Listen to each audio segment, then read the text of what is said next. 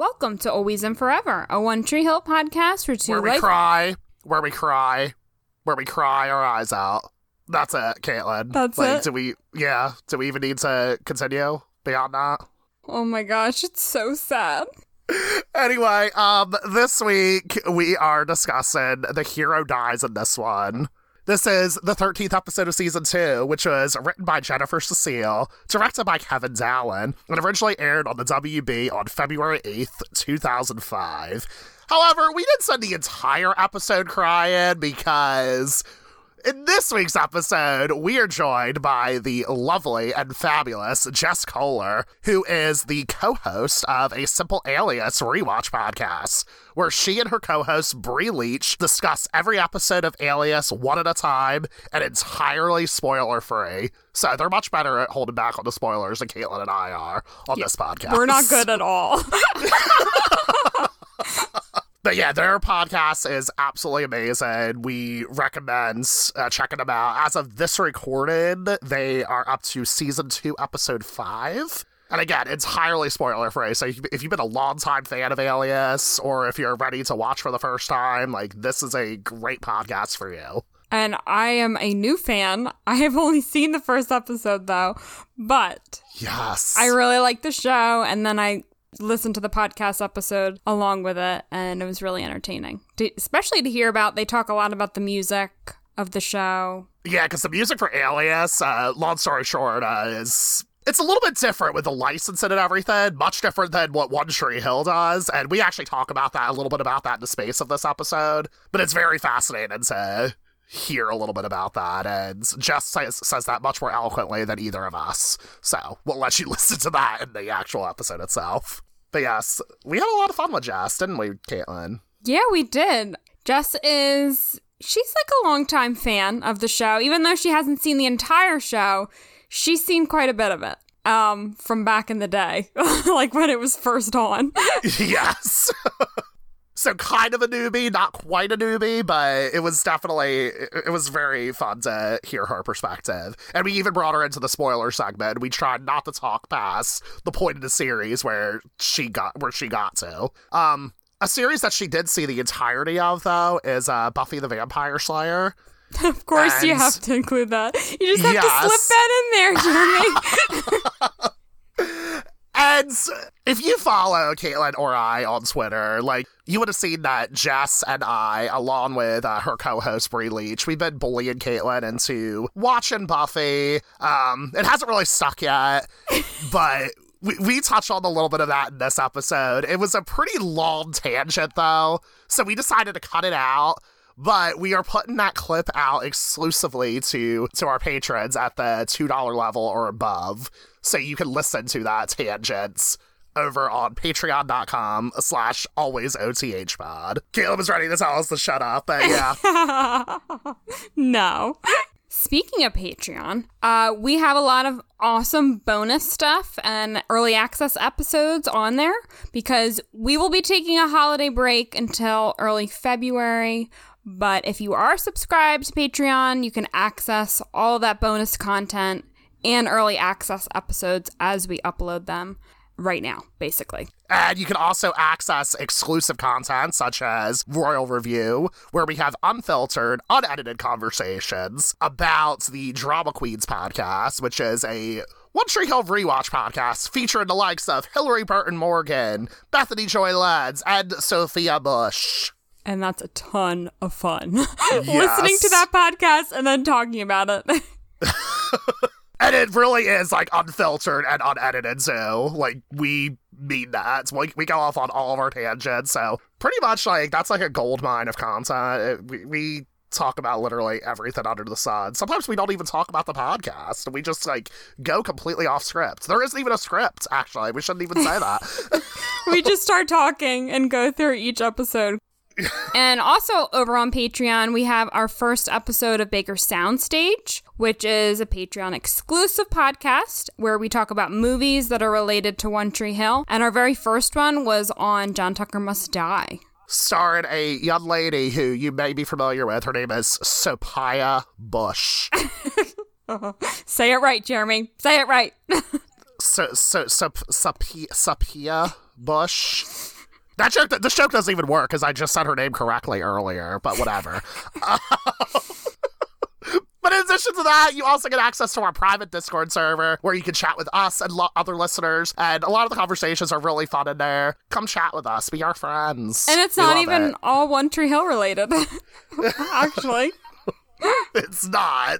It is wonderful. Yeah, I recently went in there and I asked everybody for there's like this website to figure out like which celebrity you share your sun and moon signs with. So I posted a link in there. Nobody responded to it yet, but I want to know which celebrity you share your sun and moon signs with. So please, like, come in there, tell me all of that. I really want to hear about it. This is very important information. It really is. I share a sun and moon with Avril Lavigne, and Caitlin shares a sun and moon with Michelle Obama. Which is like an honor. Yeah. An absolute honor. Once again, the website is patreon.com/alwaysothpod. That's always OTHPOD. But enough about all this. Come on. Let's move on to the important stuff, which is our conversation with Jess. Yes. As a reminder, this podcast is spoiler-free, but stay tuned after the credits for a fully spoiled discussion. Somebody told me that this is the place where everything's better and everything's safe.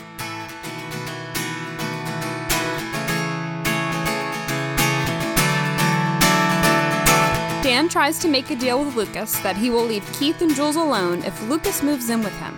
Additionally, Dan wants to prove he can be a good dad. Lucas tells Karen that his HCM results are negative, and that he also wants to move in with Dan. Karen is extremely confused and upset by his odd decision. We later find out that Lucas's HCM results are actually positive, and the real reason he moved in with Dan is because Dan is paying for his medication. Nathan sees the messages that Taylor, pretending to be Haley, was sending to Chris. He confronts Haley about it, and she explains to him that it was Taylor doing it behind her back. They both agree to tell Taylor that she has to leave. Peyton and Jake return to Tree Hill and are a cute, cozy family. Haley confides in Peyton that her connection with Chris is just with music. Peyton gets the Wreckers to play a trick, and Chris Peller ends up being the opening act. Nathan confronts Chris backstage and tells him that Haley isn't interested in him. But Chris plants more doubt in Nathan's mind about Haley's love for him. Chris tells Haley that Michelle Brandt wants her to come on tour with them, and that they leave in a couple of hours. Haley tells Nathan that she wants to go on the tour, but that it has nothing to do with Chris. He asks if she kissed Chris, and she says yes, but that it didn't mean anything. Nathan says the relationship is over if she goes on tour. Haley leaves to go on tour, and Nathan tries to stop her, but he's already too late. Plus, she left her Cracker Jack bracelet behind. So sad.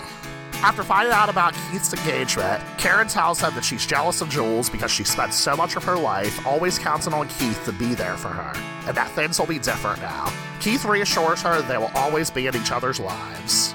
Brooke and Erica Marsh campaign for student body president, and the campaigning quickly goes negative.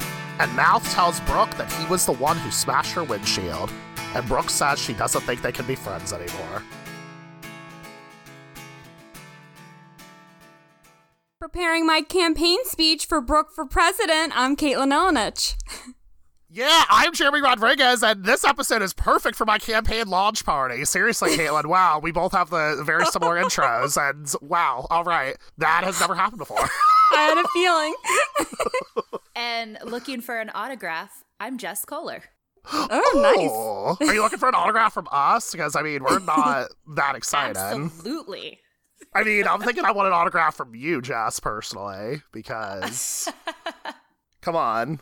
We love Jess over here. She's fucking fabulous. Aww. Yes, she's our special guest.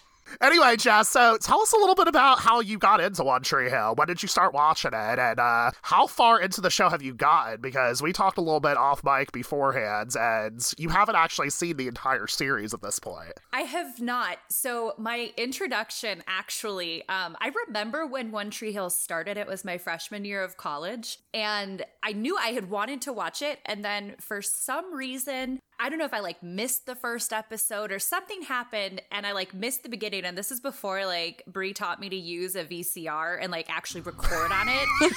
And it was I know. I didn't know that till junior year.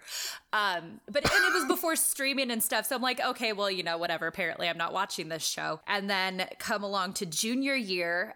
So season 3, the very first episode I ever watched was a 2-parter. And it was a very intense 2-parter. I don't want to give it away of what happens, but it's a 2-parter that's very intense that probably had some viewer discretion. I think I know what you're talking about. It happened in the high school.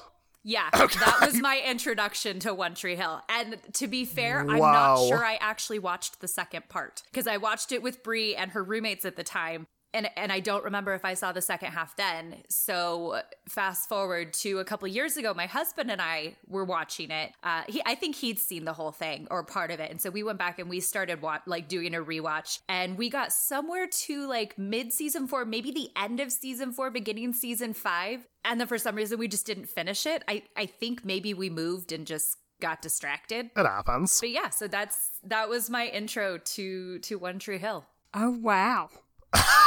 We're going to have to unpack a little bit about those episodes in the spoiler segment with you because... Absolutely. Damn. If it's what I'm thinking it is, I'm pretty sure you have similar thoughts, right? I feel like I can't say much in reaction to this. That's why I was struggling to tell you what it was because I'm like, how do I do this without spoil it? I mean, I guess I could have looked up the episode title. That would have been helpful. Oh my God. Well... We'll chat about that later because, yeah, damn. That's wild, though, because you watched it, like, early on, but you haven't seen the whole thing still. Yeah, pretty much. Okay. So, like, you're not a newbie, but you kind of are. For at least the later seasons. Yeah, and at this point, I probably know some spoilers. I'm not terribly worried about spoilers, but I do turn your podcast off before you go into the spoiler section because I never know how far you're going to be talking about it. That's very fair, because we do talk about the entire series, but for this spoiler segment, because you'll be joining, we'll try not to talk past season 5. Yeah, we won't give anything major away. No worries. Yeah. I'll just insert, occasional things, like the fact that, Nathan Haley die in season 6. And then everybody dies, and Felix is the solo character, is the episode I was just listening to. I mean, dude, the spoilers. Felix becomes the star of the show at some point. Yeah. Yeah. I'm just saying, it's wild that we even go there. You guys are going to give everyone a heart attack. Seriously. This is traumatic. Well, the traumatic part is the fact that Felix becomes the lead of the show. That's what you mean, right? That would be the most traumatic part. Yes. Okay. Anyway, this episode is named after the song by the Ataris. The hero dies in this one. And what did everybody think about this song? So I felt like it was a good mid-2000s kind of emo song. That's the vibe that I got from it. Okay. It just reminded me of that era of music. I thought the lyrics... So I listened to the lyrics before I actually listened to the song itself. And I thought the lyrics were very appropriate. I was reading, I'm thinking, this is such a pretty song. It's about a breakup, which, that does happen at the end of this episode, and we'll cry about that later. Aw. But, listening to the song itself, I'm like, this is kind of weirdly upbeat for me, and I didn't really know what to do with that. You thought it was upbeat? Really? I feel like it was a little bit more up-tempo than I was expecting. I was expecting this really slow-moving ballad, after True. from reading the lyrics. Definitely not that. Yeah. No, it wasn't slow like that. No. Yeah. Well, see, I knew this song going into this. Oh, really? Yeah, so I like this song. I thought it was really fitting, especially for Nathan and Haley and everything that happens this episode. But it was kind of fun to dive a little deeper into the lyrics because I've heard the song before. The Ataris were really big when we started college in the early 2000s. So they actually played at our school, and I went to the concert. Really? But their opening act did nothing but scream, and so I had to leave before they actually went on stage. Oh, no. My ears, it hurt my ears so bad. And I was a music major. And I had a performance test the next day. I'm like, I'm not going to be able to pass this test if I can't hear because of these guys just screaming into the mics. Oh, jeez. Oh, wow. Wait, do you remember who the opening act was? Just out of curiosity. I really don't. I have a couple of friends I could ask, but I have no idea who the opening was. Probably some unknowns. Yeah. All I know is I wasn't really a fan. It's just like it traumatized you for life. Oh, that's unfortunate. Yeah. So I would agree with you, Jess, that this song was really fitting for Nathan and Haley, and the fact that Haley's leaving, and also Lucas is leaving Karen too. So I feel like all these characters are kind of going through like these big moments that are in a way similar. I wasn't even thinking about that. I feel like, whenever I hear about that title, this episode, The Hero Dies in this one, I always associate it with Nathan, but I guess you could say Karen is also the hero as well. Yeah. Well, and I even noted that, like, on kind of secondarily, you could make an argument that it's a little bit about Karen and Keith on some level, too. Really? With everything that happens with Jules and, like, the conversation that she has with him later. But that was more of a loose association. I mean, it definitely screamed Nathan and Haley to me when I first listened to it. Right. Oh, Yeah, okay. that's true, because like they're saying goodbye to each other in a different way. Yeah. But like Keith is fully moved on, and I guess Karen has too, but like they have to come to terms that like nothing is happening between them anymore. Yeah. So that's a good point. Oh, wow. Okay. The two of you are much smarter than me and thought very deeply about this. So I'm going to move on to a topic that I can talk very deeply about. Jake is back in town, and he is wearing a very tight tank top. Which is exactly how I have it written down in the script. Thank you very much. Caitlin and Jess can confirm. Yep. Oh, yeah, with a smiley face with the heart eyes. I was just going to say, you got to give them the emoji credit, too, because it's totally there. Yep.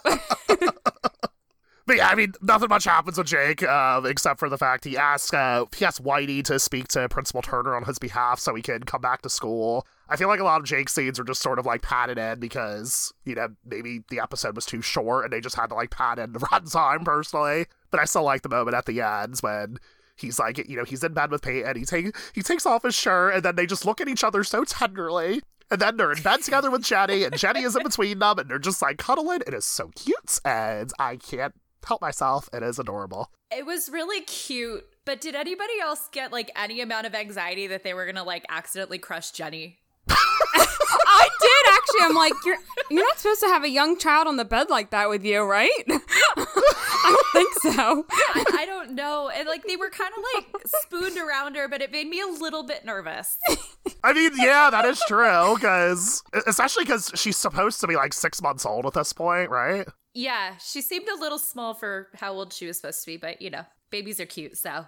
Yeah, that doesn't really match up. You're right. Another inconsistency on One Tree Hill. We point one out every week. Who knows how old, like, in the next episode, Jenny could be like, 24, and... I mean... That's like how old she is now, basically. Yeah, exactly. The actress. Yeah. Somehow Peyton and Jake are still in high school. Jenny is 24. It's, you just do what you want at the end of the day. Gotta love it. Yeah, I like how those storylines, it really wasn't a storyline. It was just basically Jake's return to Tree Hill with Peyton. Yeah. And I don't think it really goes too much deeper than that. It just kind of continues the story of them being together. And the fact that Jake is staying put and he's going to see, what happens with Nikki, basically. Yeah. He's not running anymore. And that's important to say, too. As far as coming back to school, though, I don't want to reveal spoilers, but I don't think the storyline really goes beyond this whole conversation with Whitey, if I'm not mistaken, right? I don't think so. I guess it's just, I don't know if there needed to be anything more than what there was. Yeah. Let's talk about Brooke Davis for president. She has my vote. Sam. I like that this episode shows, like, Brooke it's like giving Brooke something like a passion, basically. And I like that because I feel like we haven't really seen that with her character so far. Like, this is something that she really really wants. Yeah, absolutely. And we see her cross paths with Erica Marsh, played by Catherine Bayless, who is best known for the 2002 cinematic musical masterpiece From Justin to Kelly. That's why she looked familiar. I don't know that at all.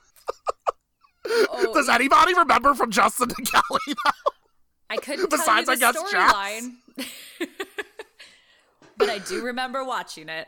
Yeah, so she plays the mean girl that, like, tries to get in between Kelly Clarkson and Justin Guarini. I unapologetically love that movie, and you know what? Like, I just don't care. I gotta live my truth. Absolutely. It's a fun movie. I've never seen that. It really... Caitlin, do you want to do an episode of Baker Soundstage where we talk about From Justin to Kelly? No. Because you're adding way too many movies to our roster, and I can't keep up with it. The movie's very interesting now. Anyway, like, yeah, Catherine Bayless is also known for Hallmark movies. She still works. I'm not going to say she's best known for that. I don't want to downplay her career by any means, but every time I see Erica Marsh, I always think about From Justin to Kelly. There. She plays a good character on One Tree Hill. Yeah, for sure. How about her smear campaign, though? I know, because that went dirty real fast. Like, geez. Revealing Brooke's GPA? Which, how did she get that? She has a connection. Maybe she has connections to Principal Turner or something. I don't know. She strikes me as somebody who would, like, you know, kiss, like, all the teachers' asses and everything like that. Oh, yeah. Which, Oh, definitely. You know. Teacher's pet. Yeah. Yeah. I was definitely like that. I was Erica Marsh back then. No, you weren't. Okay, maybe I wasn't, like, conniving with, like, the smear campaigns and everything. Yeah. Yeah, absolutely not. I mean, I did have a moment in high school when I was the president of the Gay Straight Alliance. That's what I was just going to say. And you were president of that. Yes, I was. And after being president for a year, there was this new person who just showed up to one meeting and decided to run against me. And that was a whole thing. Understandably. Oh my gosh. Are you serious? Yeah, did I ever tell you about that, Caitlin? Maybe back in the day. I mean, I don't Yeah. remember all that now. Yeah. It was and I'm gonna bleep out that name.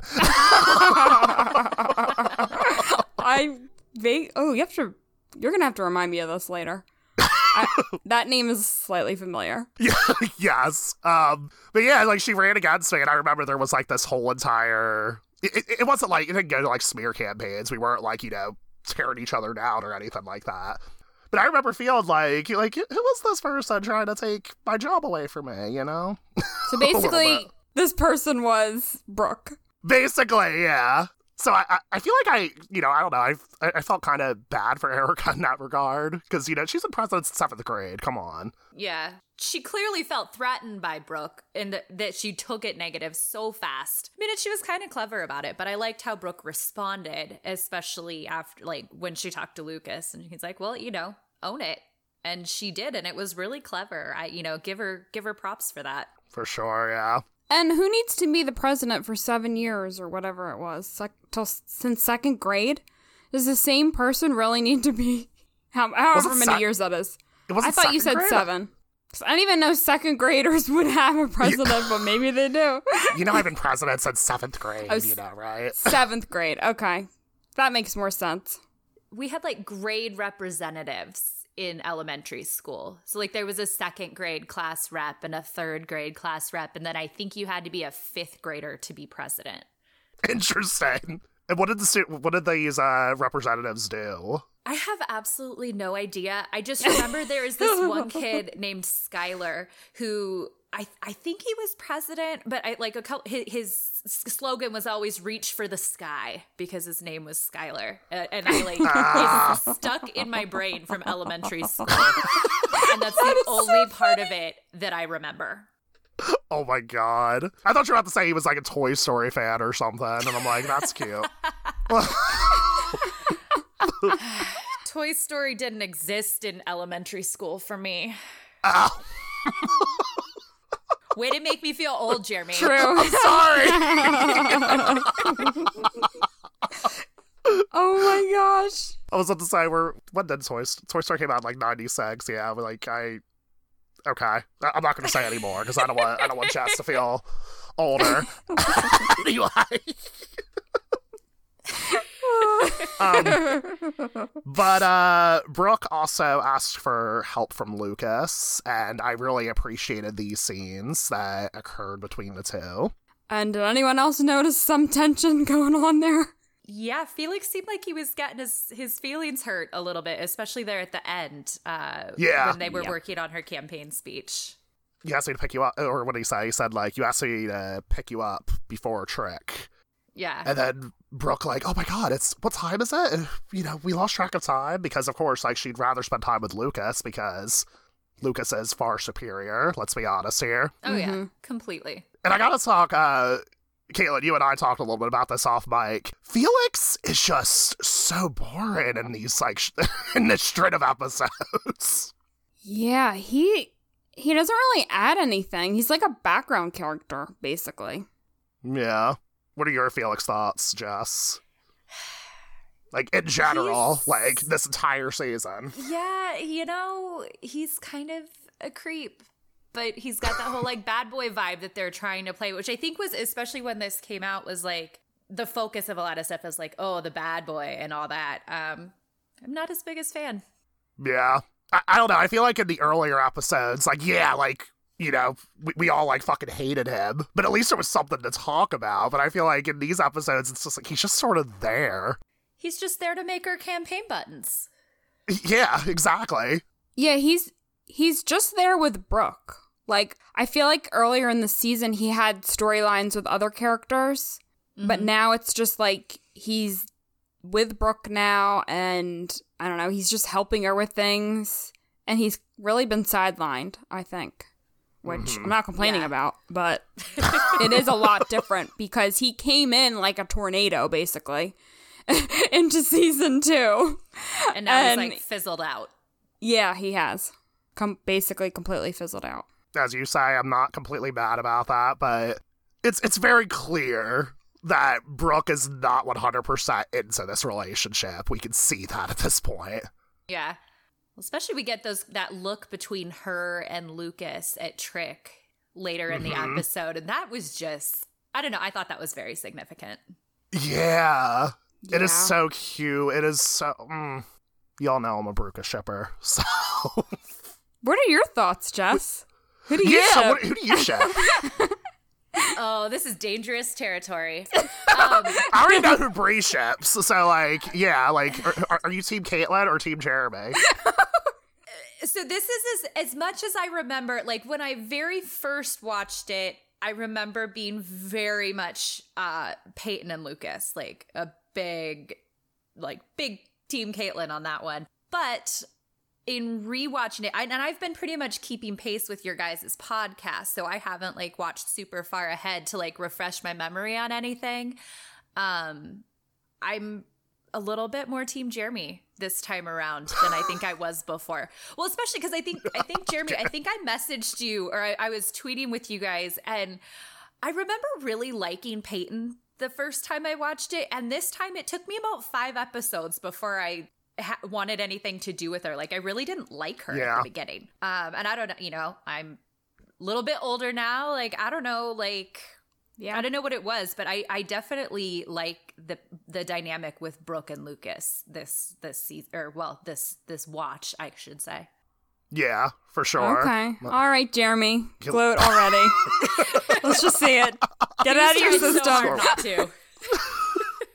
Well, I mean, you know, that's always my big thing with Brooke and Lucas. I like that it naturally becomes a love story where these two people ends up coming together and realize that they do have feelings for each other. Because, like honestly, who ships Brooke and Lucas, like, from season 1? I feel like very few people do. Yeah. Because she was just, you know, Brooke was positioned as a distraction for, you know, against Peyton. And I feel like in this season, like, you really start to see these characters grow together. And it's really exciting to see. Yeah. Well, just to see Brooke from the very beginning to now, like, they've given her character so much more depth and so many more angles, and especially with her presidential campaign, like, we're getting to see a deeper side of her. And she even talks about it, you know, in her voiceover at the end. Or well, in what she says to Luke and then in her voiceover, like I don't know, I like it. I like seeing this side of her. For sure. I totally agree with you. Brooke was, and we've said this before, she was rather like one-dimensional in season 1, and we've gotten to see different sides to her. And I like the chemistry between Lucas and Brooke. Even though I am a latent shipper, I've already admitted this. I do like it because it's feeling more natural than it did before. Mm-hmm. And they're actually like, they feel like friends right now. Yeah. We'll get her to join our side, Jess, eventually. Don't worry. We'll see about that. By the time we get further on, right? Like, she'll come over. Yeah, exactly. Hey, I changed my tune on this rewatch. Yeah. True. So, Oh, boy. it can happen. That would be the biggest, like, compliment ever if that happens. Like, by the time we're finished with this podcast, Caitlin's like, you know what? I kind of like Brucus. We'll see what happens. I'll be like, wow. This will be like such a great full circle of rewarded moment for me. He's already planning it out. Anyway, so yeah, we'll touch back on this in like 7 years. Whenever we finish this podcast. Yeah. Who knows at this point? We got a long ways to go, Jeremy. Yes. Do you want to talk about Mouth and his big confession? Yeah. Before we get into that though, I wanna note something. Caitlin, I talked a little bit about this in previous episodes. The last time we saw Mouth and Brooke together, it was at that formal, and they were completely on the outs with their friendship. And then at the beginning of this episode, the two of them are fine. I know, because Brooke approaches Mouth at school when they were outside. Yeah. And, like, the audience could see that he was kind of, like, weird about it. Yeah. So, was that, like, Brooke's way of just, like, hey, you know what? Like, let's just put aside, like, the fact that we're, like, not really friends right now, but, let's chat. Can you help me with my campaign? Yeah. I really wonder what the writers intended there, because time has passed between that episode and now. Did they think we were going to forget? Like, that's kind of my maybe. thought. Yeah, this is the second time this has happened, too. There was also that issue with Anna, how her and Peyton were on the outs, and then the next episode, Anna's like, so I think Peyton's avoided me. I'm like, you said you didn't want to be friends with her in the previous episode. What's happening here, Anna? So there's a lot of inconsistencies this season that I just have to call out in that regard. Yeah, there have been a lot that we've called out. A lot of them. And this one doesn't make a lot of sense because this fight between Brooke and Mouth was like a big deal. Like, she was basically telling him that he's a bad guy. Yeah. And then now suddenly, like, we're supposed to just move on from that and forget about it. And they're okay. Like, they resolved things off screen, maybe? I don't know. But obviously, Mouth still has guilt for the windshield. Understandably. Right. Like, he absolutely should. And I do like that he ended up coming clean about it, which, let's talk a little bit about that confession. That was really sad. Made me so sad. I know. And I'm glad he confessed. And I'm sure, like, he felt relieved to confess that. But then they both basically acknowledged that things are too weird now. Like, they can't really be friends moving forward. It's like a really sad realization. Well, and they both seemed so sad about it. Like, Brooke is, like, hardly, like, making sound when she's like, I don't think we can be friends anymore. Like, I just got chills just hearing you just, like, recite that line, actually. It's so devastating to hear that. And then that's when she transitions. She says, I thought I knew you, but I don't. Yeah. And then, then she transitions to her campaign speech. Imagine if someone did that to you, like, literally smashed in your windshield. Yeah, no, I understand. Pissed. Yeah, of course. Like her reaction's actually pretty mild for that part of it. Like, I think I would be a little more angry than that. But the fact too that they filmed it through in the reflection, like the mirror, I thought was a really interesting choice in how they did this scene. Oh yeah, I'm trying to picture it in my head. Yeah, is that supposed to be saying something? The fact that it's through a mirror? Well, so one of my roommates in college at one point was a theater major. and she called out one of my favorite movies at the time was Simply Irresistible. And they have Sarah a Michelle lot Gellar. of like, oh yes. But they have a lot of scenes that are shot with like mirrors in them or through mirrors or the reflection in a mirror. And she was telling me about how it's supposed to be like introspective and like reflective of like internal thoughts and everything. And there's like all this symbolism behind mirrors and everything. So seeing the way that they chose to do this, like with Brooke starting to practice her speech in the mirror to then Mouth coming in behind her, we see the whole interaction through a mirror. I feel like there could be a lot said there with that choice of instead of doing like straight on, like looking at Brooke head on and like having Mouth come up behind her. Oh. Jeremy really likes the symbolism whenever there is some in the show. So, thanks for pointing that out. Yeah, absolutely. Yeah, that's wonderful. Yeah, I never clocked that, honestly. That's great. I wouldn't have noticed it had she not said something about it in Simply Irresistible. And that's just like something, anytime there's like a mirror in a show or a movie, it like catches my attention. Interesting. I need to rewatch that movie. I have that on DVD, actually. It's just like, so good. Yeah. That's you ever something seen it, else I Caitlin? have not seen. Damn It's it. good. But you need like pastries when you eat it. It'll make you hungry. Yes. Oh my It gosh. stars, Caitlin, it stars Sarah Michelle Gellar, who you may know as Buffy the Vampire Slayer, a show that both me and Jess have been trying to get you to watch. I'm just gonna I'm gonna point watch that it. I have watched the pilots too many times and just never gotten past it. Oh, you got to get past that. I feel Yeah. like the pilot's a little rough. Yeah, Jess, I think I think you and I both agree that I feel like after getting through season 1, you were Yes. in for such an incredible journey after that. And not that to you just knock won't expect season 1, but it didn't age as well as the rest of the show. Like, Okay. It's on my list. I feel like I've said it's on my list for a year now. I feel like we talked about this. Yes, Like, we've been talking about it on end the of last year. podcast forever. By the way, like, I just as a random aside, we'll get into this a little bit later. But Jess, I don't know if you saw my tweet about 45 minutes before we started recording. But I made the realization that Michelle Branch guest starred on a sad episode of Buffy and a sad episode of One Tree Hill. And I just put those two pieces together. Oh my god. I did not see that, but you are 100% right. Because I always associate this episode with The Wreckers, but then I'm like, that is Michelle Branch. Oh, shit. Yeah. Michelle Branch was on Buffy?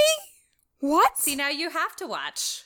Yeah, she has a musical performance that is very, very gut-wrenching. And it's sort of very sad scene on Buffy, and that's all we'll say. I wonder if I know. I'm thinking of a really sad song of hers, so I wonder if it's that. I mean, it's not a spoiler to tell you. It's But I Goodbye feel like- to You. Yep, that's the song I was thinking of. It's the Yeah. saddest song ever. Ugh. Such a good song, though. Oh, it is so great. good. It's just like really depressing. Anyway, so Lucas moves in with Dan. Ugh. This is so. I have a lot of thoughts about this. This is really cringeworthy to me. Because, like, as the audience, you think one thing, and then you see Karen be so confused about why he wants to move in with Dan. And then at the end, there's a whole twist on the real reason why Lucas is in with Dan. So there's a lot of different, like, aspects of this whole story. Mm-hmm. Yeah. Did you, Caitlin, did you see the deleted scenes for this? I did. Which one are you referring to? So there's a moment where Keith gets his negative results letter, and he's telling Lucas about it, and then Keith just tosses the letter into the trash, and then you see Lucas, like, look into the trash, like, oh. Yeah. So, like, that's kind of like a foreshadowing moment that makes you realize, like, oh, like, I should use that to hide my HCM, but then they all decided that was, like, too much too soon, so they completely omitted that. I'm glad they admitted it because I like Yeah. the twist at the end.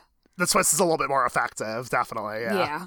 But that kind of explains things a little bit more. But they end up explaining it anyway because Dan asks Lucas, how did you convince your mom? And that's when he says, like, I took Keith's letter. Mm-hmm. So, like, they found another way to explain it. And that stupid little smirk on his stupid face when he's like, oh, Lucas is a little bit like me. It's very devious. Yeah. Ugh. I wouldn't said pay you to be so duplicitous. duplicitous. Yep. I was like, And then Lucas is like, guess I am your son after all. oh, gosh. I really don't like Dan. Yeah. I don't think anybody really likes him, but We love to hate him. Yep, basically. You know, it's so funny to think about, though, just how Dan's like, oh, you're just like me. I feel like that would have been more appropriate during season 1, because we did see Lucas start to go on a journey where he was becoming like Dan. And now, like, Lucas has moved so far beyond that it, like, you know, it kind of looks like he's regressing. The fact that, like, Lucas is being manipulative and everything. But we know it's out of character for him to be manipulative. Does that make sense? Like, it's... yeah. No, it definitely would have been more fitting then. Mm-hmm. You're right, it is out of character, but it also goes to show the lengths that Lucas is going to try to protect his mom. Yeah. But really, is it protecting her? No. But, like, I guess his 17-year-old brain thinks that it is. Like, she's never going to find out. Mm-hmm. You know, like, that he's going to be able to keep the secret forever. Right. I don't get why, like, his mom wanted him to take the test. His mom knew, like, obviously there's a 50% chance. So, like, her son very well could have it. Why doesn't he feel like he can tell her the truth? I don't get that. And he wants to confide in Dan. Well, I also think there's the extra layer that Dan says he'll leave Keith and Jules alone. Yeah. So I feel like he's also protecting his uncle at the end of the day That's as well. true. Yeah. So the reason, we were led to believe that the whole time. That's why he was moving in. So, like, there's 2 reasons now instead of just the first reason. And Dan's more selfish than Lucas, so Karen's just going to want to protect him and do whatever, you know, like letter to the letter of what the doctors tell him, and he's going to have more leeway with Dan because that's who Dan is. Yeah, you're Right. right. Karen would be really protective and, you know, want Lucas to be safe.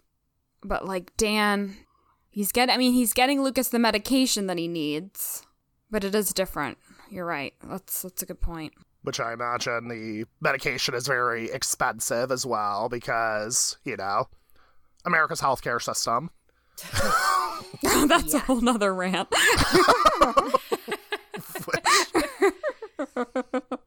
Yeah, we're not going to get into a side tangent about that. That could take the entire rest of the podcast. Pretty much. It's like, how did, like, this One Tree Hill podcast became a podcast about America's healthcare system? What's going on? It's amazing the side tangents we can go on, really. Oh my goodness. I just feel so bad for Karen. Because she's so confused about why Lucas is leaving. She doesn't get it. And Lucas can't give her an answer, and I don't get how he doesn't feel guilt for that. I just would put myself in Lucas's situation, and I'm like, I would feel so terrible if I didn't tell my mom. I think he does feel guilty, though, because there's, like, this really, like, subtle moment when he's packing his bags, and then Karen is, like, telling him to unpack, and then he just says no, and then Karen's like, come on, Lucas, we can fight this, and then Lucas is like, no, you can't, and there's just so much hurt in his eyes. I actually really appreciate Chad's performance in that scene. Yeah, it's really good.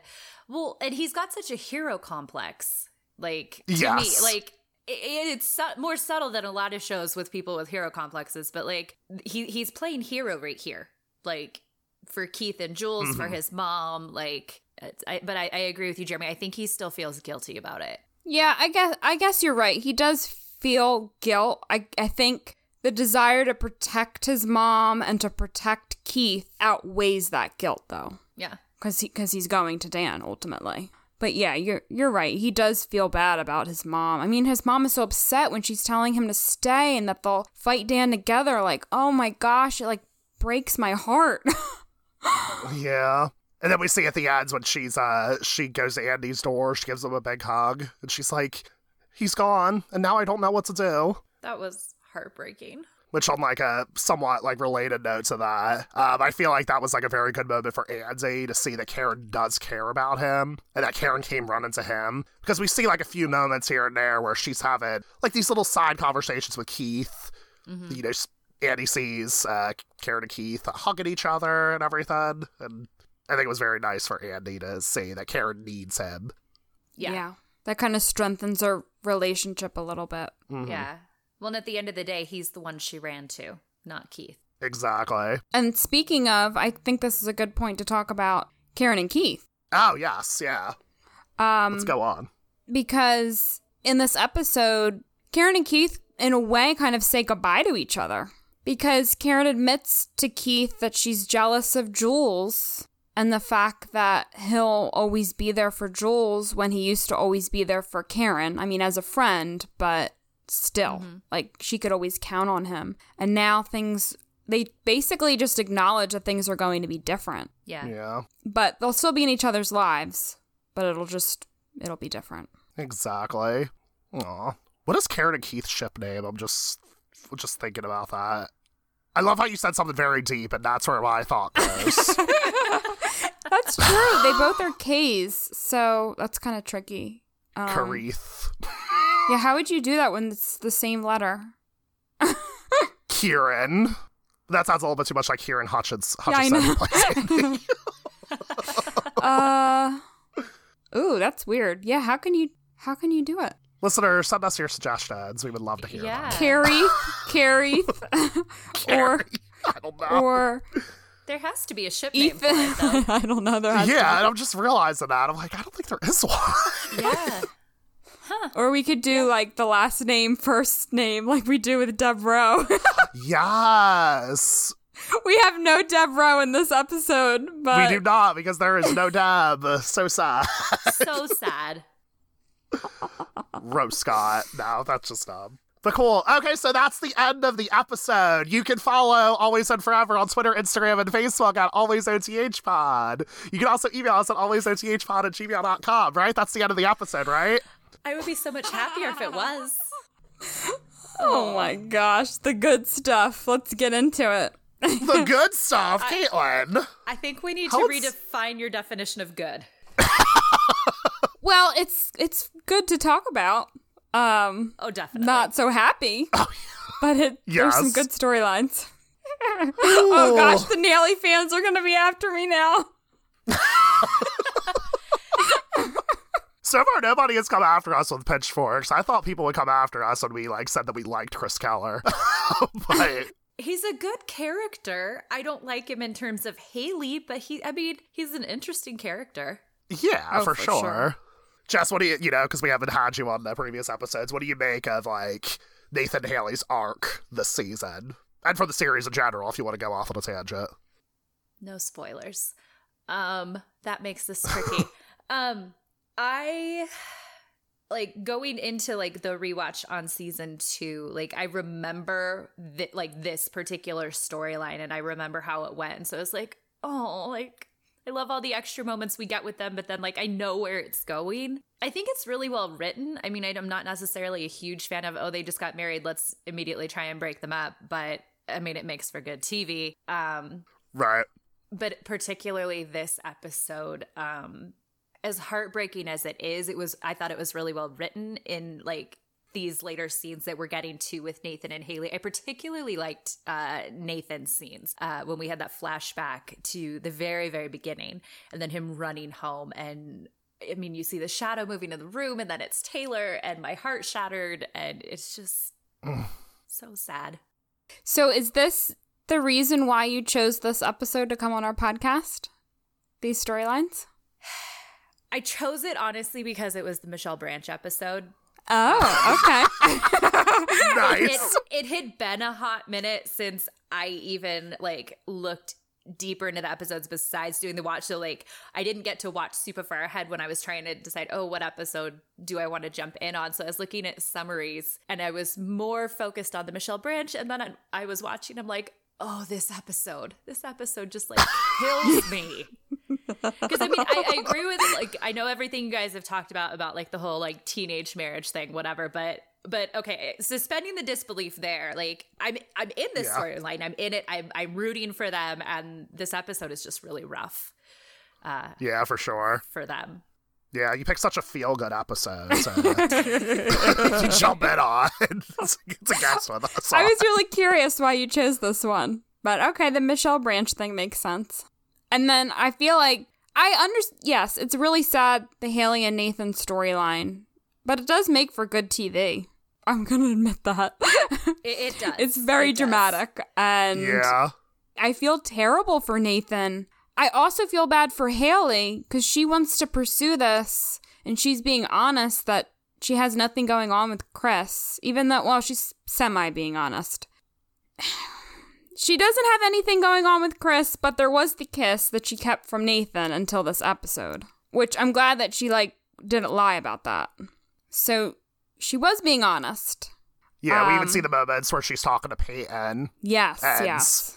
You know, Peyton's basically asking her, do you have feelings for him? And she's like, no, he just understands me in a different way because of music and everything like that. And I feel like especially if you're navigating those feelings as a teenager, things can get very, very confusing because I feel like we have to remember sometimes that these are kids. Yeah. Their brain isn't fully formed in many ways. They don't really know how to navigate life and things like this. Well, and especially how she describes it as they connect on a musical level. I get that. I really understand where she's coming from with that. And there's, especially with, like you said, the not fully formed brains, they are kids. And that can be so, music just hits you so deeply sometimes. And if they're connecting on that level, it's just a whole nother layer to that. So I understand why she's confused and why she didn't push him away when he kissed her. But I also, I think she was being honest with Peyton when she said, no, it's just, he gets me on a different level because he has this musical background. He speaks the same language. I mean, music is its own language. And so, of course, she's going to connect with him differently than she does with Nathan. Yeah, absolutely. And I feel like there's a lot of layers to Nathan's ultimatum that he gives her. Because I remember, before jumping into this season, knowing what I know now just about life in general, I was thinking, Nathan's definitely a bad guy. Haley isn't. But, rewatching this episode, I think it's much more complicated than that. Because here's the deal. Nathan initially gives the ultimatum. And then he says, okay, if you go with Chris, then it's over. He then leaves. And then he comes to his senses and realizes, wait, no. I can't let her go. I need to, let her live her life. But then he comes back and realizes, oh, she took the ultimatum and she decided to leave me. And that is very complicated. Yeah, that's really, really hard. Also, they both have cell phones, right? He could have called them. That's what I was thinking. If people would just pick up their cell phones, it would be so much better. I know. It was back in the day when you didn't need your cell phone everywhere. You go. Yeah, that's fair. But still. I was really thinking the same thing. Okay, she left. Then call her, Yeah. Contact her. Yeah. It's not the end of the world. You came to your senses. Yeah. Exactly. But Jeremy, I think you're right. It does add a layer of complication because, yeah, he may have been ready to take back that ultimatum and be like, wait. No, I didn't mean it. But she didn't know that when she chose to go to that tour bus. And that makes it, so much more complicated. Right. And, so many more, kind of hurt my heart a little bit to see Nathan throw the keyboard against the wall. But I get it because she didn't just leave. She left thinking that they were done. And she chose that over him. That makes it so much worse. Yeah. Mm-hmm. Because in her eyes, she's she didn't necessarily say fuck Nathan, but in a way, she's like, you know what? My husband's not letting me live my dreams. You know what? I need to take some space. And so the storyline is much more nuanced than I initially thought going into the season. Yeah, it really is. It's really tough because, Nathan's not really allowing Haley to be herself and, grow into this musician that she wants to be. She wants to explore that part of herself. It's so complicated. But, they're also just got married and, they're developing their relationship still. There's so many aspects to this. There are. Well, and he's been so supportive throughout so much of this season so far. that to get to this point, like, is hard to see. But, you know, he's a teenager. Like, we all have those moments, and he's a teenager. He gets, like, an extra excuse there. Yeah. Adults change their minds all the time, so teenagers sure definitely Exactly. could do that. We all say things in the heat of the moment that we're like, when we calm down, we're like, oh, well, yeah, I didn't mean that, or that was stupid, or that was unfair, you know? Yep. Exactly. Like, half the stuff I say on this podcast, like, when I listen back to them after edited, I'm like, I don't think that anymore. You know? Like, you can change your mind, because, like, people are complicated, emotions are complicated. It's not always linear or anything. Yeah. And was Nathan really saying, like, we're done if you leave, we're done?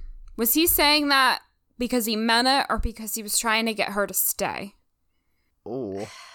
I think when he said it, he meant it. Because right before that, he told her, he's like, if this is what you want, then you should go. But this is the consequence of if you do, like, you're making that decision, but I also have to make this decision. Like, I mean, he was actually really calm when he said it, but I think that he was still, like, heavily emotional too, which is why he came to his senses later. Yeah. Because maybe in his eyes, he probably thought, like, oh, she's not going to leave. Yeah. That could also be a layer, too. True. And then it was just, like, this big shock when he realizes, wait, no, she did leave. Ugh. It's just so sad. And you also see, like, a little bit of the pain in Nathan's eyes when he's watching Haley. Haley is watching the Wreckers perform at Trick. And then you see her, she's singing along to the lyrics. Nathan's, like, looking at her, and he's realized that, like, you know what? Like, I'm holding my life back in many ways. Yeah. Because music is her life right now. And he's just realizing that he might not have a place there. Well, and I'm glad you brought up that scene, because you can really just see her connecting with the music and the lyrics in that moment. And I think it's, like you said, it's really powerful that we see Nathan see that too. Again, there's not any dialogue, but it is an important scene. Yeah. It also adds to the fact that Chris Keller is there. You know, that adds to any tension that there already was between them. Yeah. Mm-hmm. Ugh, that makes things way more complicated. Like, it just keeps getting, the more we talk about it, the more complicated it gets. Yeah. Also, we haven't mentioned anything about Taylor, about how Haley essentially uses Taylor as a scapegoat. Yeah, that wasn't her best look. Yeah. In all the emails to Chris, which, you know, there were some moments where Taylor was sending some emails back and forth to Chris, but, you know, I guess Nathan didn't see that email that Taylor sent in the last episode where she says, I'm in love with Nathan, leave me alone. Yeah, were all of those messages, like, it's kind of unclear how many messages Haley herself actually sent Chris. Because she was claiming she only sent one when she talked to Nathan. And then the rest were Taylor. And if you looked, like, quickly when the camera went to the computer screen, you could see, like, some of the titles, like, of the messages. I think one said something with, like, the word kiss was in it. Yeah, it said, I want to kiss you. Yeah. Yeah. And in other all caps. stuff, like, that had to be Taylor, you know? Right. Well, wait, was that supposed to be a message from Taylor to Chris? I thought it was a message from Chris. I thought it was a message from Chris.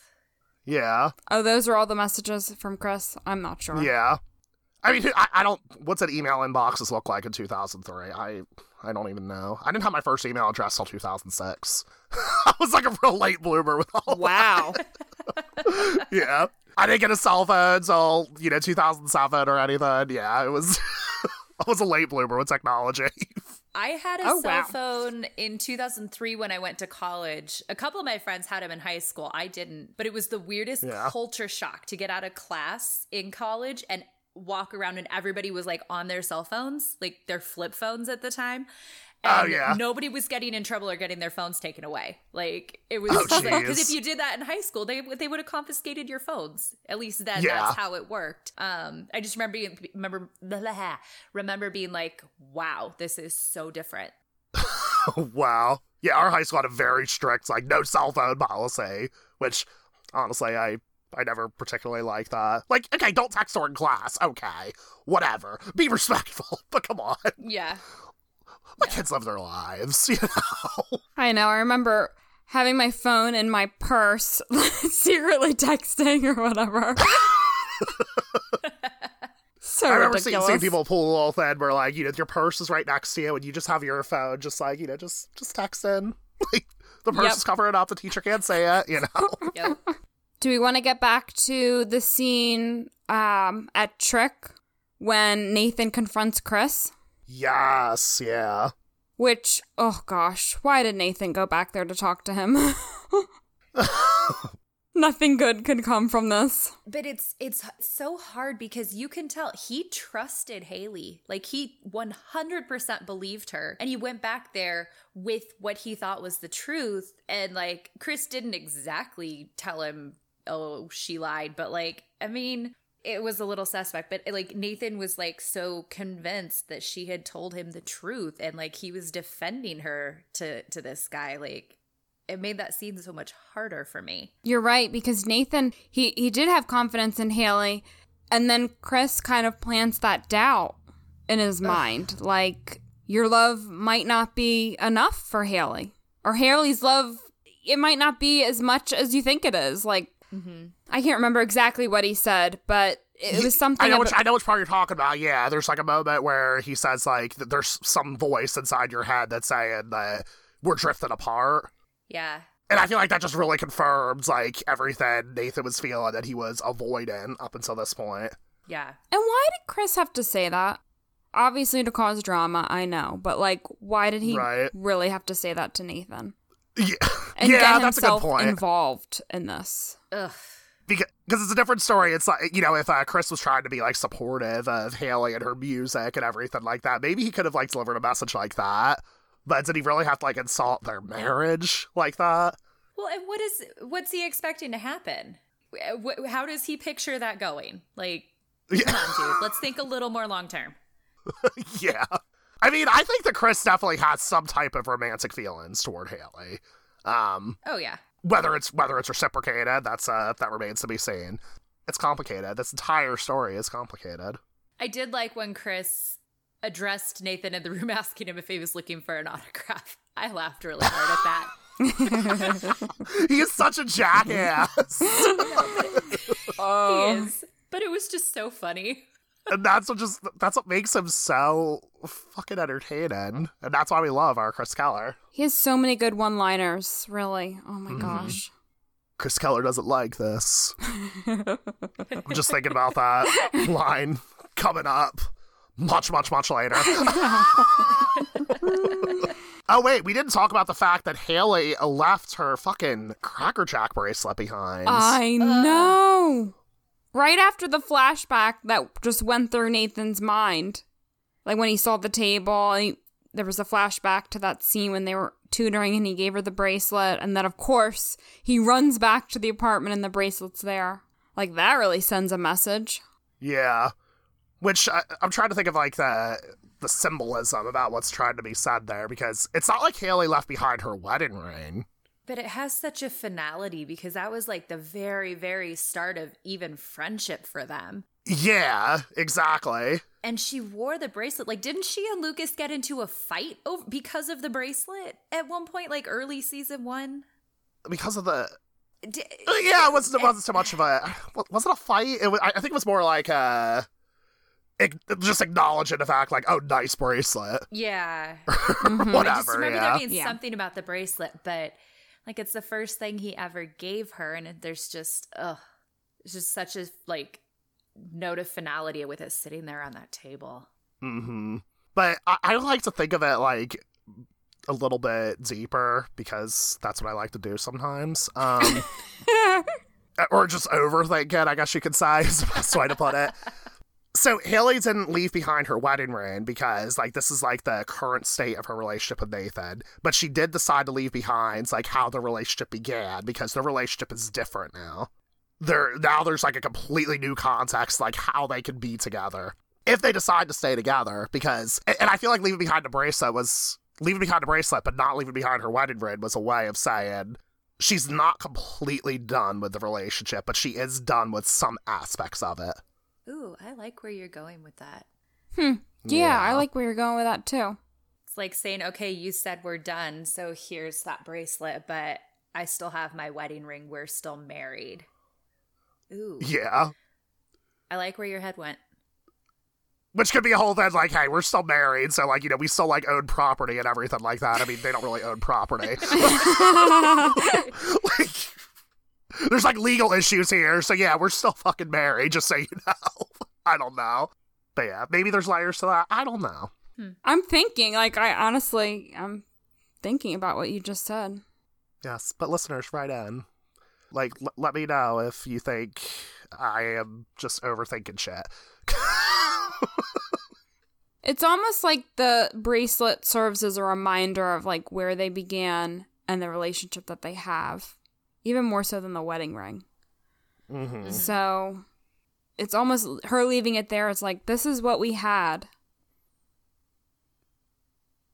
I don't know where I'm going with this either, but I'm really, like, thinking in the moment.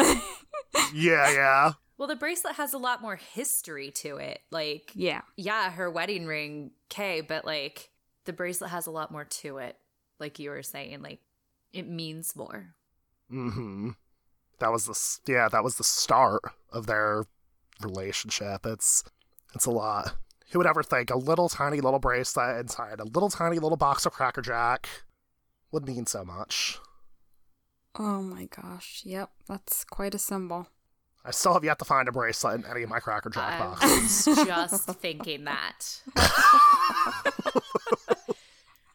Cracker Jack, please sponsor us. Every time we bring up Cracker Jack on here, Like, you're getting free advertising, basically. You might as well pay us because, come on. I know you need all the help from this little indie podcast, but come on, Cracker Jack. Reach out to us. alwaysothpod@gmail.com. Oh my goodness. All right, are we ready for this coda?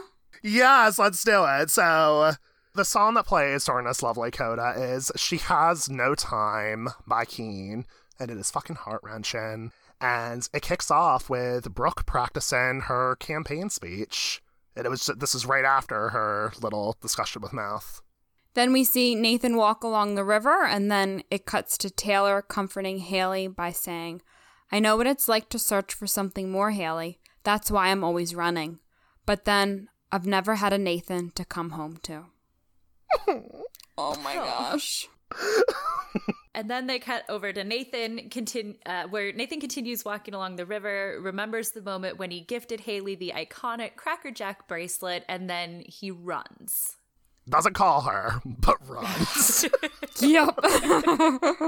We then see Karen crying to Angie about Lucas leaving, which validated their relationship, of course. Then Nathan enters the apartment and encounters Taylor, who says, I'm sorry, Nathan. She's gone.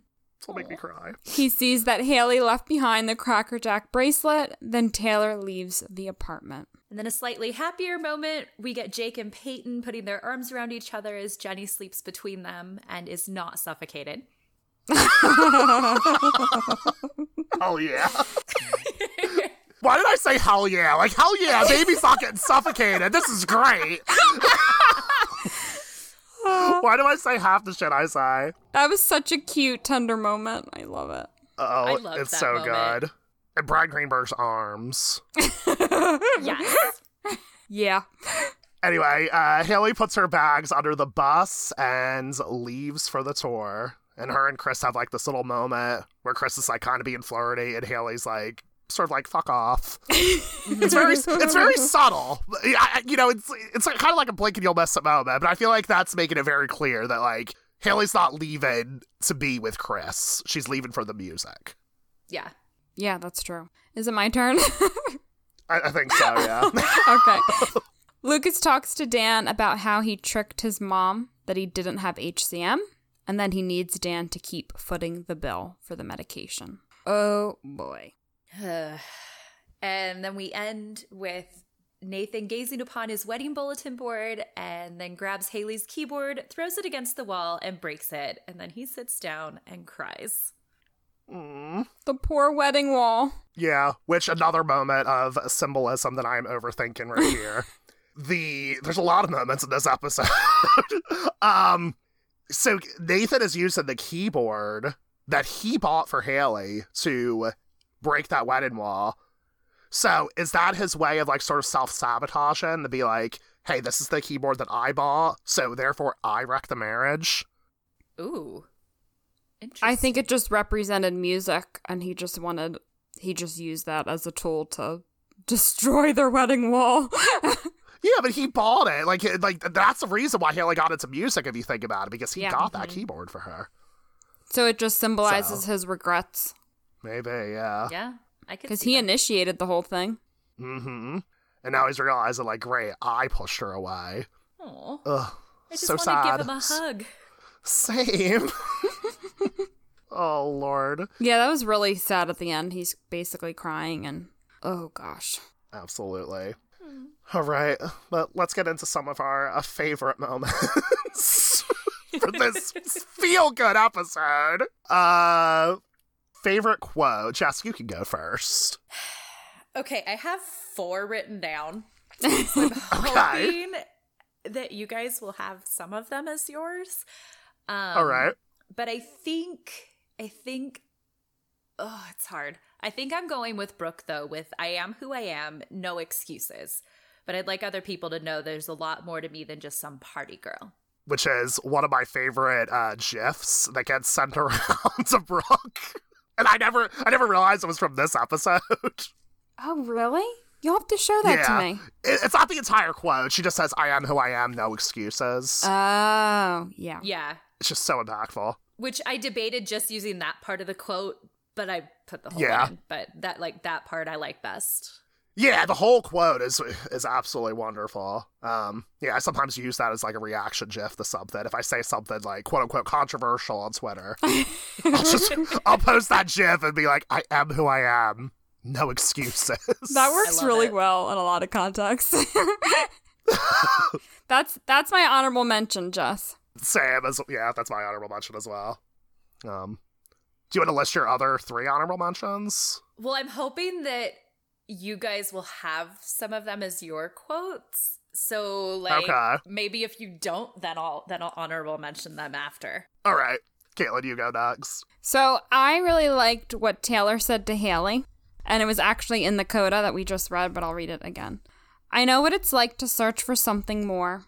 It's why I'm always running. But then, I've never had a Nathan to come home to. I really liked that. It revealed something about Taylor. I don't know, it made me understand her a little bit more of why she does always run. And it made her character make more sense to me. But it also, at the same time, like shows like the similarities between Haley and Taylor. Because Haley's trying to search for something more. She wants this music career too. So like they're both in a way kind of figuring themselves out. I really liked that moment. It just really stood out to me. That is a good moment, yeah. Mm-hmm. What about you, Jeremy? My favorite's pretty simple, but also really sad. Whenever I think about this episode, this quote just always rings out to me and gives me chills every time and just absolutely devastates me. When Taylor says, I'm sorry, Nathan. She's gone. Oh my gosh. It's so sad. So, saying that it's my favorite quote is kind of reaching, but it's just, it always stands out to me with this episode. It's so gut-wrenching and always makes me a little bit sad. All right, so I have to go back and hit honorable mentions because neither of those were on my list. Oh, wow. Okay. Go ahead. So when Lucas tells Brooke, everything you need to say is already in your heart. Yes, that's a good one. I love that one. It's just... Yeah. Ugh. So that, and then between, I know we only got Whitey in one scene in this episode, which I agree with you guys. He needs way more screen time. He needs more to do. But when Jake, or when he asks Jake, when Jake says, just looking for a safe place in an unsafe world, and Whitey asks, find it, he says, I don't think it exists. So I figure I just have to create it myself. Which I love because I feel like that's, very grown up of him. Realizing that he can't just keep running. He's not going to find some place where everything is magically better. He has to build it himself. So I really liked that. And then just for laughs, because I love Peyton, she goes, we have a lot of great music coming your way. And we also have Chris Keller. Yes. Because there's so much shade in that statement. I laugh so hard every time she says that. Oh, that's it's so just good. Great. Yeah. Could you imagine if like that happened in today's world? Oh my gosh. Like somebody probably would have taken a video of that and be like, "Ooh, Peyton Sawyer, a student at Tree Hill High School, is throwing shade at Chris Keller. What's going on?" That reminded me of just like another funny moment of Peyton's when Brooke says to Peyton about their concert. She says, "Oh, that'll be perfect for my campaign launch party." Peyton's like, "Yeah." Wait, what? Her performance is just so funny there. It really is. I love those two. The Jake and Whitey one is interesting because I kind of looked past that. I'm glad you pointed that one out. Thanks. That's a really powerful quote, and I totally looked past that. Yeah. And especially when Whitey, I mean, I didn't put that part in it, but when Whitey tells him, like, you know, don't try and do it solo. There's a lot of people here who want to help you. Like, it was just a really powerful moment and important moment. And it just, again, shows how much Whitey cares about his players, not just the game. Aw. Just like we always say that, like, Barry Corbin just needs more work. And, you know, just like you said, Caitlin, I feel like I looked completely past these storylines because he just doesn't get enough screen time.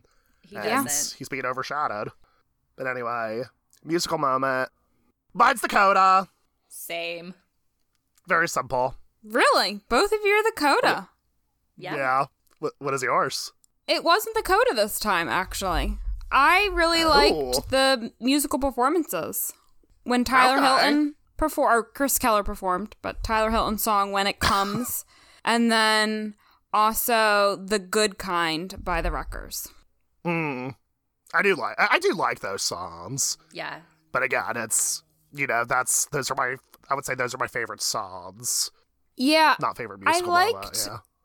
It's kind of hard for me to choose between which one. I kind of liked both of them because they played the songs, but like you got to see what was going on at Trick at the same time, and like flashing through the different characters. And I found that to be interesting. So I guess I will go with the Tyler Hilton song as my favorite, and then the honorable mention, the Wreckers, Michelle Branch. But basically, like, they're tied. I get you. But the Coda is good. The Coda. Yeah. I have nothing against the Coda. It definitely fits the mood for sure. And it's definitely moody at the end of this episode. Yeah, it just makes you fucking cry your eyes out. Which, you know, just speaking of the music in general about this show, Jess, do you want to talk a little bit about what you and Brie do on A Simple Alias, about how Alias is on Amazon Prime with different music than was originally aired? And I think about you two all the time whenever we do this podcast, because, like, I can't even imagine if One Tree Hill had different music than what was originally aired. I have to give, like, complete credit to that for Brie, because I usually only watch him like on my DVDs, and she does both spots. She gets all like the timing of it. I mean, our podcast wouldn't exist if it wasn't for her. But what we figured out, because we talk about the music, we talk about the scoring, we talk about the featured music, and there's some really important moments in Alias that, like, the music is such a huge part of it. And we realized somewhere early season 1, I think it was, we realized that the music on Amazon in the streaming is different due to licensing and stuff.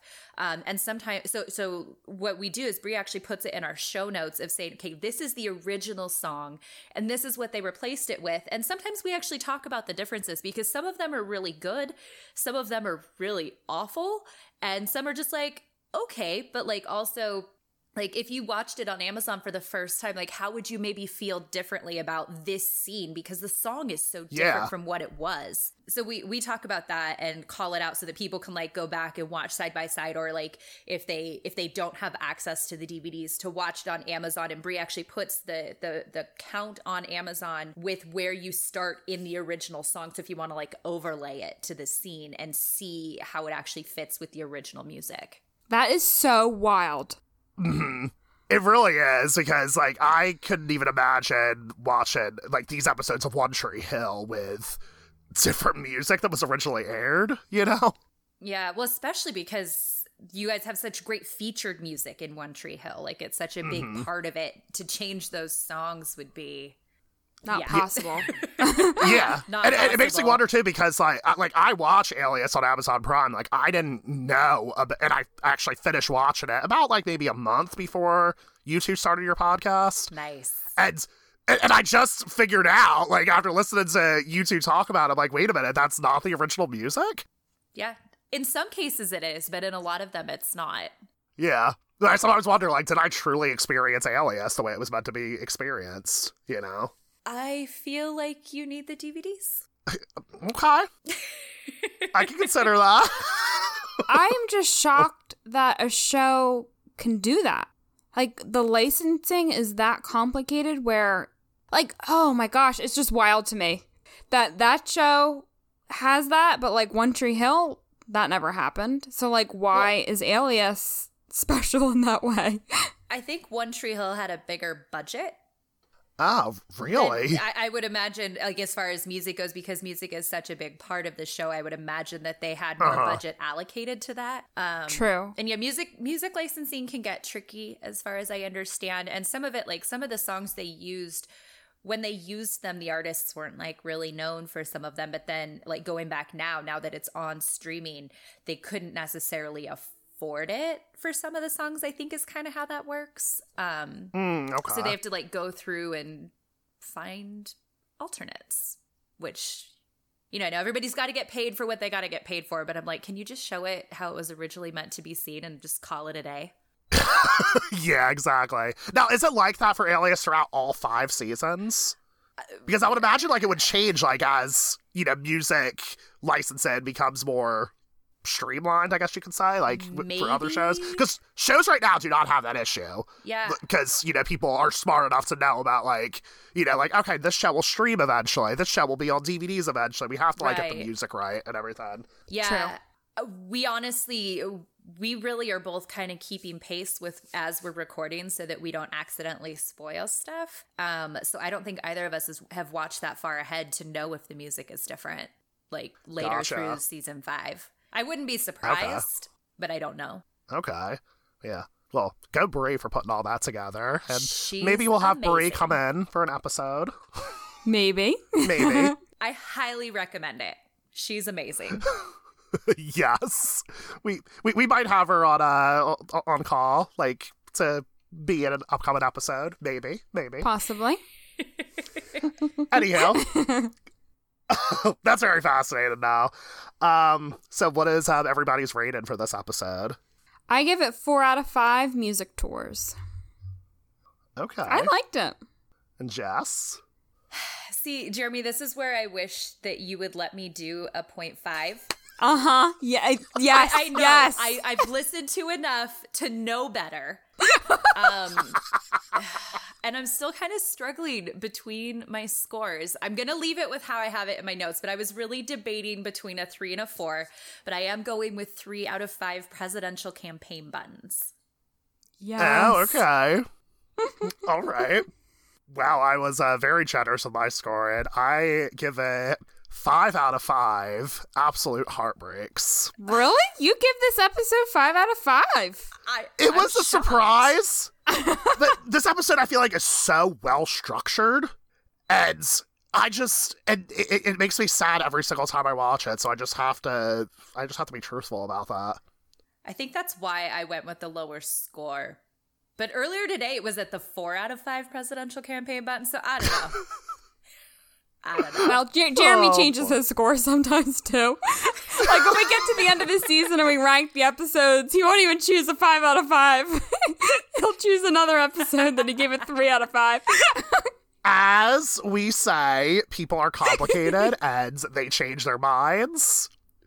Look at Fair. Nathan when he ran back to his wife. Okay? People can do that. All right, then I'm officially upping it to 4 out of 5 presidential campaign buttons, but it doesn't get a 5 out of 5. Okay. For me. Okay. Okay. Okay. I Cool. mean, I agree Fair with enough. that. Anyway, Jess, before we get into the spoiler segment, I just want to say thank you so much for joining us. We have had a lot of fun with you. Where can people find you and your podcast? Well, you can find my podcast. It's called A Simple Alias.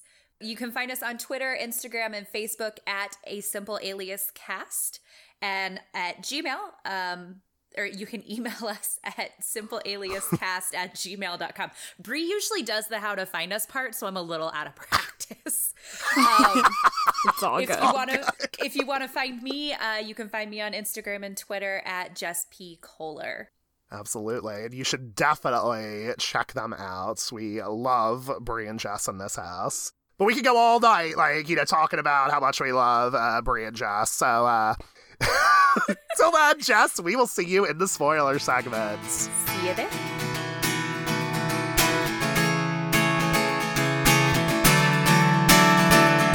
Always and Forever is on Twitter, Instagram, and Facebook at AlwaysOTHPod. You can also email us at alwaysothpod@gmail.com. I'm Jeremy Rodriguez, and you can find me on Twitter at RodriguezJeremy.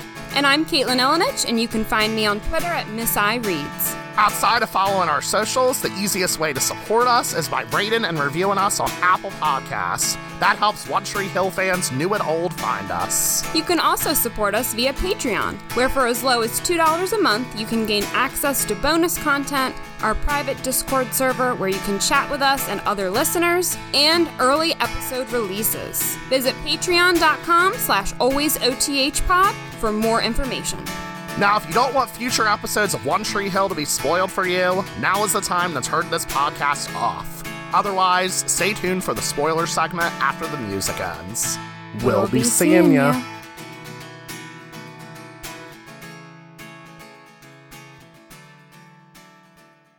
Welcome to the spoiler segment of Always and Forever. This is your last reminder to turn off the podcast if you do not want spoilers. All right, so let's talk about all of these spoilers. So Nathan goes through a really downward spiral in this season. Yeah, he has a rough go. This lasts a while. I mean, he's going through so much, with Haley, but also his parents. There's always so much drama with them. Yeah. And pressure. I feel bad for him. He has a lot on his plate. Mm-hmm, absolutely. Now, Jess, I know you're mostly, keeping a pace of the podcast, but, what do you know about, Nathan's, journey throughout this season? The next 3 seasons, we can say, actually. So I remember, I remember him struggling a lot after Haley leaves. And then I jump forward to, the whole Dante or whoever, the pressure there. Dante. And then oh I remember the fight and Nathan not being able to walk and all of that. So I mean, he's got a rough arc just from the parts that I've seen that I actually remember from my first watch. So you watched then into the Dante thing was season 4, and then him not being able to walk was season 5. Okay, maybe I've seen further into season 5 than I thought. But I remember he does start to walk again, I think. And I remember either it was the nanny or the physical therapist or something trying to seduce him. I remember that. Yeah. Nanny Carey. You got pretty into season 5. You were. Yeah. That's the time jump. Maybe we got to season 6 and that's where we ended. Okay. Which, once it hits season 6 is kind of meh. If I'm being honest. That may have been why we stopped watching. Honestly, I think we were watching it because I remember watching it at our old house. So I suspect that we were watching it and then got busy packing to move, even though it was just across town. And I think we just didn't go back to it for whatever reason. Well, are you fully committed now? Oh, yes. I am in for the long haul. Okay, my first episode, guys, though, was the school shooting episode. Oh, yeah. I cannot believe that. I thought that's what it was. Yeah, the first half of that. And I'll have to ask Bree. I mean, I know I've seen it since then, so I know what happens, but I don't remember if I watched, because they didn't do them back to back. It was a week after each other. Yeah, the school shooting, that aired in early March, and I always say I never remember anything, but I do remember this vividly. And then I think the episode after that aired, in April. There was, maybe a month break between the school shooting and the other one. So I might actually, I think that was the only episode I saw, and then when Charlie and I went back and were doing a watch, that's when I saw the second half of that episode. I don't think I ever saw the conclusion, because if it wasn't the next week, I probably didn't watch it. Yeah. When you say the second part, do you mean like Keith's funeral? Because I don't think it was actually 2 parts. I thought the shooting was 2 episodes. Am I making that up? Or did I just watch that episode? I may totally be making that up. Yeah, the school shooting is 1 episode. Yeah. Okay. Okay. I mean, there's a lot of aftermath, obviously, following it. Yeah. So. Unless you're talking about the episode where where you get reintroduced to Jimmy Edwards, and then the next episode is when it leads to the school shooting. Yeah, no, it was just, for some reason I was thinking it was a 2-part, but no, I only saw the school shooting episode. That was my very first episode of One Tree Hill. Oh, well. Maybe it was just like so dramatic to you that you're just like, nope, I gotta split this in half. Entirely like, I can't deal with this right now. Entirely possible. But yeah, so that was intense. And I don't think I kept watching it after that because I wanted to go back to the beginning and watch all of it, which is why I don't think I kept watching it with them after that. Okay. Well, now you're committed to the full arc. I am. I am in. That is so exciting. That was a heck of an episode to start with. Yeah. Yeah, it was. Well, they made such a big deal about it. Like I remember all the commercials and like the lead up to it. And then Brie and her roommates at the time, they were like planning to watch it. I'm like, okay, like I'll come watch it. Let's do this. And right. Went from there.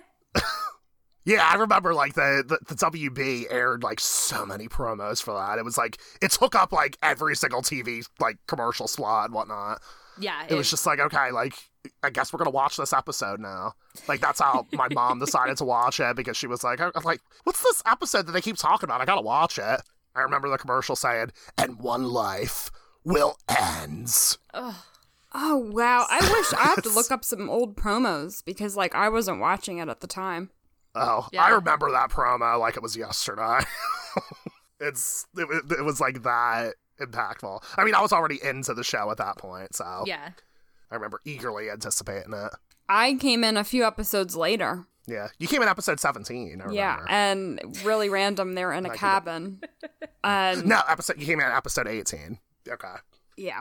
So yeah, there was only a few episodes left of the season at that point, and then I was hooked by the season 3 finale, and then I started to watch it from then on. Those are the days when you just jump into a series and don't start from the beginning. Yeah, I think I've said this before. Like, could you imagine just jumping into a show right now? It's like, no, like, if I can't watch it from season 1, episode 1, I don't want to watch it. But back then, it was just like, you just jumped in when you wanted to. Well, but I've always liked watching things, like, from start to finish, which is why when I missed the first couple episodes of season 1 when it first came out, I just didn't bother. Until I watched the so you were before episode. Your time, basically. Yeah. You were ahead of your time. Well, I know I talk about it on our Alias podcast, but I started Alias mid-season 4, and I was caught up. Thankfully, our friends, between DVDs and VHS recorded tapes, I watched season 1 through where we were in season 4 in the space of like 2 weeks, and I was caught up by the time of the season 4 finale. Wow. I may have skipped some classes. And this was also when we were watching all of the Buffy and Angel. So I don't know. We apparently did nothing but watch TV sophomore year. You were binging before binging was a thing, Jess. Yes, I 100% was. Back in the days when you had like the seasons on DVD and you had to like switch discs to binge through them. Yep. I definitely binge watched back then too, through DVDs. Mm-hmm. Yeah, I did too. With One Tree Hill specifically. Oh, yeah, that's right. Anyway, but, this episode was really sad because Nathan and Haley break up, but they do get back together next season, and that's really cute. Which I remember, and I'm so excited for. Yes.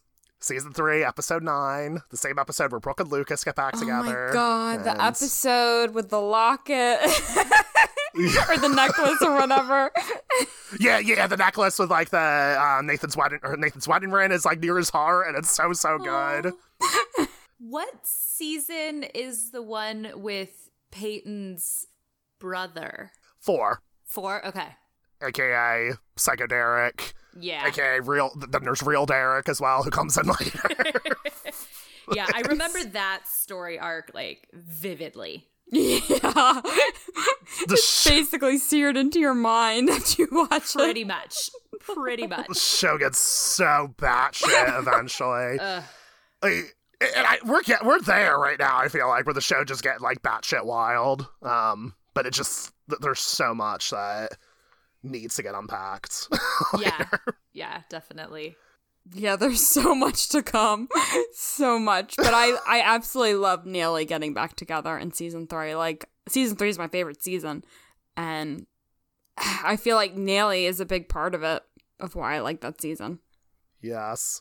And I'm sorry, you also like another couple together in season 3, Here we despite go. your feelings for Lucas and Peyton, right? Right? You've said that before in some we spoiler do have a segments. school shooting kiss between Lucas and Peyton.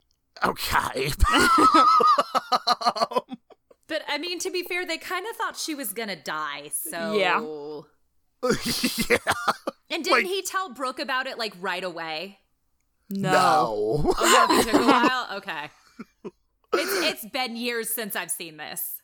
She finds out by accident. The two of them are dancing together. So this is after Brooke finds out from Peyton, because Peyton decides to confess to Brooke that she has feelings for Lucas, but she's not going to do anything about it. And that's when Brooke gets really, really mad. And then she's dancing with Lucas, and she says, Peyton told me some stuff about you two. And then Lucas interprets that as being about the kiss. And then that's when he tells her about the kiss. Ugh. And then Brooke is like, holy shit, what? There's more to this that I don't know? Yeah. It's so good. There's a lot in season 3, and I really can't wait. I really can't. Yeah. I don't want to rush season 2, but, like, I really can't wait. Yeah, Jess, Caitlin, and I, like, always joke about, just, like, can we just skip season 2 and just, like, jump right into season 3? Because there's just so much gold coming our way. Oh, my God. Every episode. Oh, my gosh. I love it. So, there's a lot of spoilers that we're talking about right now in the spoiler segment, but normally they are the quiet things that no one ever knows, which is also the title of season 2, episode 14, which we'll be discussing next time. That was really well done. I liked it. Thank you so much. And taken from our OTH DVD box sets, it's true. Anybody can be president. Thanks to Mouth, Brooke wins the election. Meanwhile, Nathan's turning into a loser. With Haley gone, he slides downhill and blames Lucas for his unhappiness. I'm sorry, anybody can be president? Like, why are they insulting Brooke like that? I don't like that. That's true, it is kind of an insult. Anyway, can't wait for that episode. And Jess, what we do is we go on 3 and we all try to say we'll be seeing ya in sync. It never works out, but it's really funny every time. Okay. So, on go. I'm going to do 3, 2, 1, go. Okay. 3, 2, 1, go. We'll be seeing ya. Honestly, I'm thinking I might just keep it that way because honestly, we just need to be honest with our listeners and say that these, things are awkward. Bye, everyone.